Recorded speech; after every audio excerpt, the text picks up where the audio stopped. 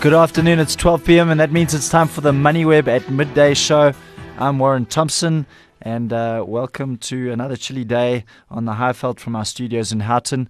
Coming up on the show today, we're going to start with our markets review with Chantal Marx from FNB Securities. And then our top story today, Coronation releasing results for the 6 months ending March. I'll be speaking to its Chief Executive Officer, Anton Pillay, in a few minutes' time regarding its stewardship of client funds and the slight decline in assets under management.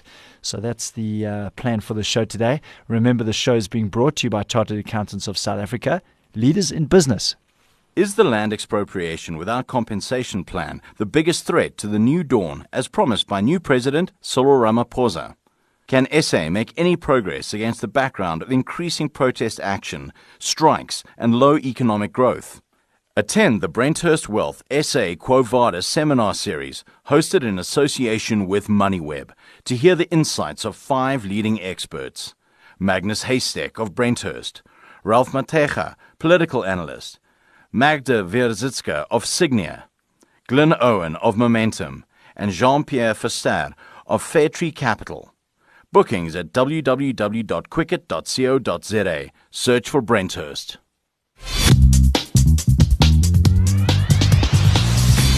All right, as mentioned, we're going to get straight into the markets. At the moment, the JSE All-Share Index up 0.5% to 57,924 points. And it's been a good day for industrials, up almost 0.2%. Financials up nearly 1%, but gold mining and resources both in the red. Gold mining down almost 0.75% and resources down over 1.5% today. Behind them, Naspers is the most traded share on the bourse, is Barclays Africa Group, followed by Mediclinic and Standard Bank. Always interesting to see which shares are changing hands at a rapid rate. The currency has made gains against the US dollar, down to 12 Rand 52, over 1% gain there. It's also made over a 1% gain against the euro, where it trades at 14 Rand 78. And the pound, we're also 1% strong at 16 Rand 84. Gold's at $1,294 an ounce, up 1/10 of 8%, while platinum and palladium both having good days thus far. Platinum up 2% to $903 an ounce. Palladium up 2% to $1,001 an ounce. Here to discuss market news and developments is Chantal Marx, who joins me from FNB Securities via telephone. How are you feeling today, Chantal? A little bit better than last week? Yeah, I'm recovering slowly but surely. Still some latent impacts on my side, so again on the phone today. So another listless day on the JSE thus far, but certainly some strong gains in the currency there. Is that impacting the resources prices, which seem to have moved lower? Yeah, absolutely. So, I mean, the stronger rand really having an impact on the rand value that you get per unit produced from the commodity producers or from the miners. So that's probably the main reason why we're seeing weakness in that sector. And then, of course, a stronger rand is very supportive of the banks and financials generally, and also of certain industrial stocks, including retailers specifically, because, of course, they import. And if the rand is stronger, then their import prices are lower. Right, okay. I also saw that Anglo American came out with the sales trading update there. Have you had the chance to look at that? Yeah, it was actually not a full sales trading update. It was only rough diamond sales by De Beers, but up in excess of 5%. For the period. So it seems as if they are that sales are picking up very well in their diamond business. We know diamonds are kind of a late cycle play. And I mean, we've been waiting for the cycle to end for quite some time, or to move towards its kind of the latter end of it. And there's been a lot of speculation over whether or not this is the end of the latest commodity cycle or not. But it seems as if we are kind of entering that late stage now, with Anglo American really benefiting because of their exposure to diamonds. All right, and that is certainly one of the exposures, the De Beers stable within Anglo American, that sets it apart from, I think, some of its peers. Just very quickly though, Chantal, Rhodes Food Group down 2% following their interim results to the end of April. What do you think the market's concerned about there?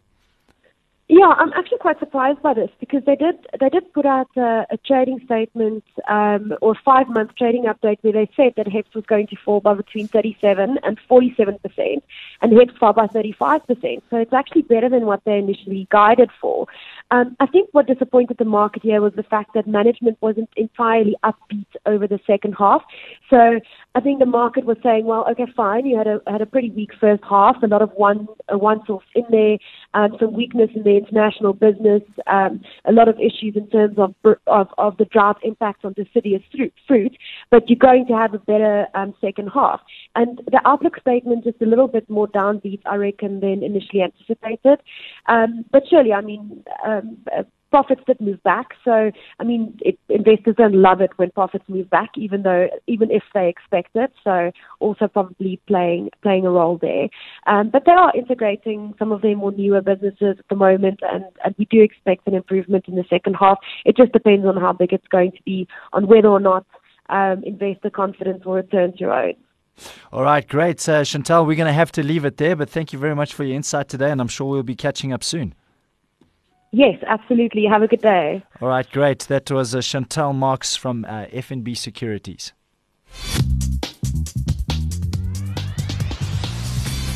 Right, moving on to Coronation Fund Managers. The company announced that assets under management to the end for the 6 months ending March declined by 4.2% to 588 billion rand. That would have been from the end of September in 2017. Diluted headline earnings per share rose by 1.2% versus the same comparable period last year to R2.23, and the dividend came in at the same level at R2.23. But here to discuss the results with me is its Chief Executive Officer, Anton Pillay, who joins me via telephone. Good afternoon to you, Anton. Awesome, Lauren. I guess a tough set of results by virtue of the fact that there wasn't any uplift in the equity markets over the period. You said in your release that equity markets were flat, but just give us your reaction to the numbers that you've provided to the market today.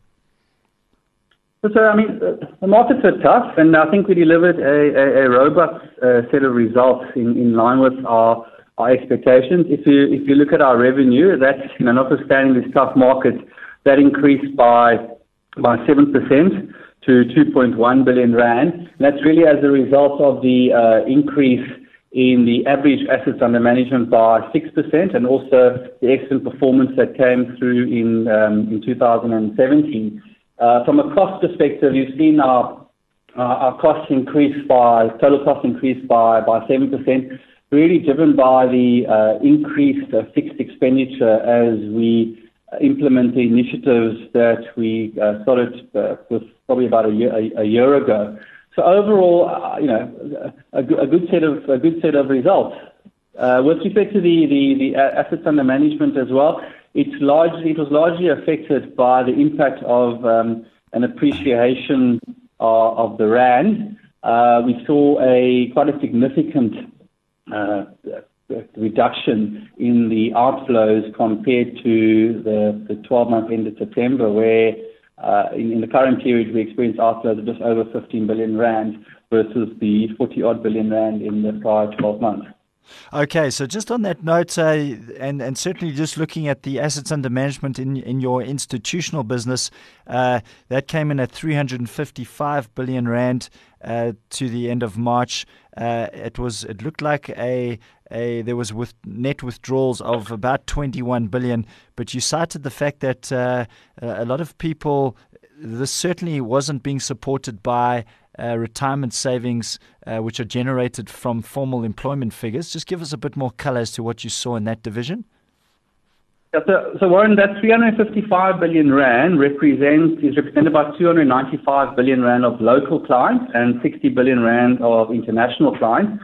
And just to correct you, the outflow we saw in the last 6 months was 14 billion across that client base, okay. And that's versus outflows of about 36 billion rand in the previous period. And when one looks at the local institutional market, what we're continuing to see, specifically in the private pension fund market, is a net outflow. And this has really been the case for probably more than a decade now in terms of the stats that I've got, where you've seen on average the outflows into the private pension fund sector as a whole exceed the inflows by about between 40 and 45%.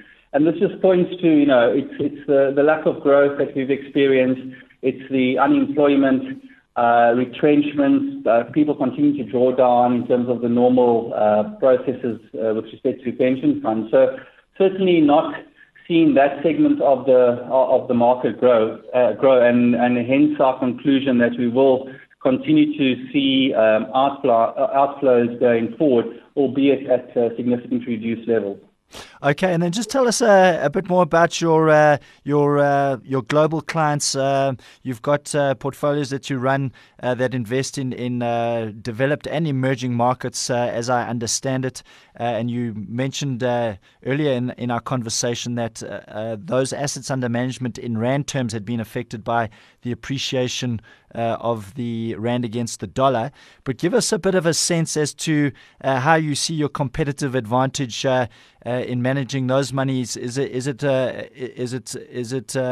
you making headway in terms of building a brand outside of South Africa to run those portfolios? Yes, sir. I think we're building a global asset manager from South Africa, and we're very pleased with the progress that we've made to date in terms of building this global franchise. If you look at the assets under management, it's decreased from just over 70 billion to 60 billion. That, as you correctly pointed out, is really as a result of the impact of the appreciation of the rand, which appreciated by about 15% over the last 6 months. Looking at the underlying portfolios, it's predominantly represented by our global emerging market strategy. And I think, given the fact that we're based in South Africa, which is a global emerging market, our clients actually look very favorably on that fact, and also the fact that I think, notwithstanding the volatility more recently globally, we also used to the volatility in these emerging markets.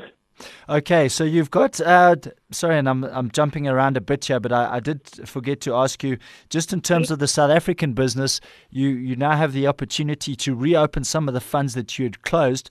Just give us a rundown of which funds are going to be reopened, and certainly how that should mitigate that net outflow that you've been seeing in the pension fund space.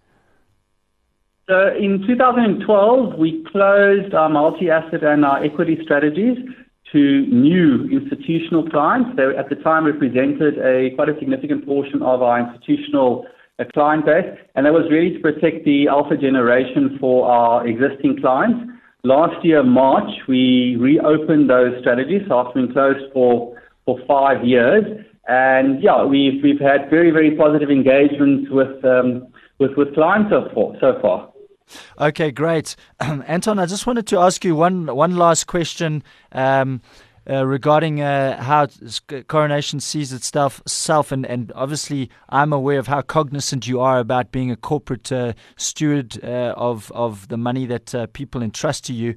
You've opted to pursue your own legal claims against Steinhoff as a company, and I'm certainly aware of many of the shareholder associations that are instituting claims on behalf of shareholders. Why have you opted to go on your own with respect to the claim against Steinhoff? So I'm not sure where the comment comes from. We're going on our own. We're still busy with the legal due diligence, and once we have completed that, we will decide on the legal course of action, which would include, the jurisdiction, for example, that we will take that we'll take the legal action to. So at this point in time, we haven't, or the only thing that we have made public is that we will take legal action. But as I pointed out, we're still busy with our legal due diligence. Okay, great. Perhaps you can just give us a sense. I'm not sure if you provide guidance to the market on what you're expecting in the next 6 months, but obviously we've had a landmark decision politically in South Africa in December. Are you more upbeat about the next 6 months of the financial year? I think, if one looks back to December last year, the sentiment's definitely changed. There's much higher level of confidence. We've seen a lot of positive action come through, both politically and in terms of other initiatives that's been put forward. I think the real issue, though, is that we've got to see some structural changes coming into effect, so that can, in due course, start to drive the economic growth in the country. But I think that's going to take time. All right, great, Anton. Thank you very much for your insight, and we obviously look forward to catching up with you when you release your full year results. So we look forward to that, and all the best for the second half of the year. Thanks, Warren. That was Anton Pillay, the Chief Executive Officer of Coronation Fund Managers. Remember that this show is being brought to you by Chartered Accountants of South Africa, leaders in business. Numbers rule the world. Inflation, interest rates, petrol price. And when numbers change, you need to know how to respond, especially when it comes to business. Partner with a chartered accountant and get far more than a numbers person. A CASA is equipped with holistic business acumen and decision-making expertise when evaluating your business's future growth. Partner with a responsible leader in business. Partner with a CASA today. Go to saica.co.za. That brings us to the end of another MoneyWeb at Midday show. Remember, as always, our English and Afrikaans speaking business shows kick off at 6 p.m. this evening on RSG and SAFM respectively. You can also tune into our new show, The Classic Business Breakfast, on Classic FM 1027. Until the same time tomorrow, cheers for now.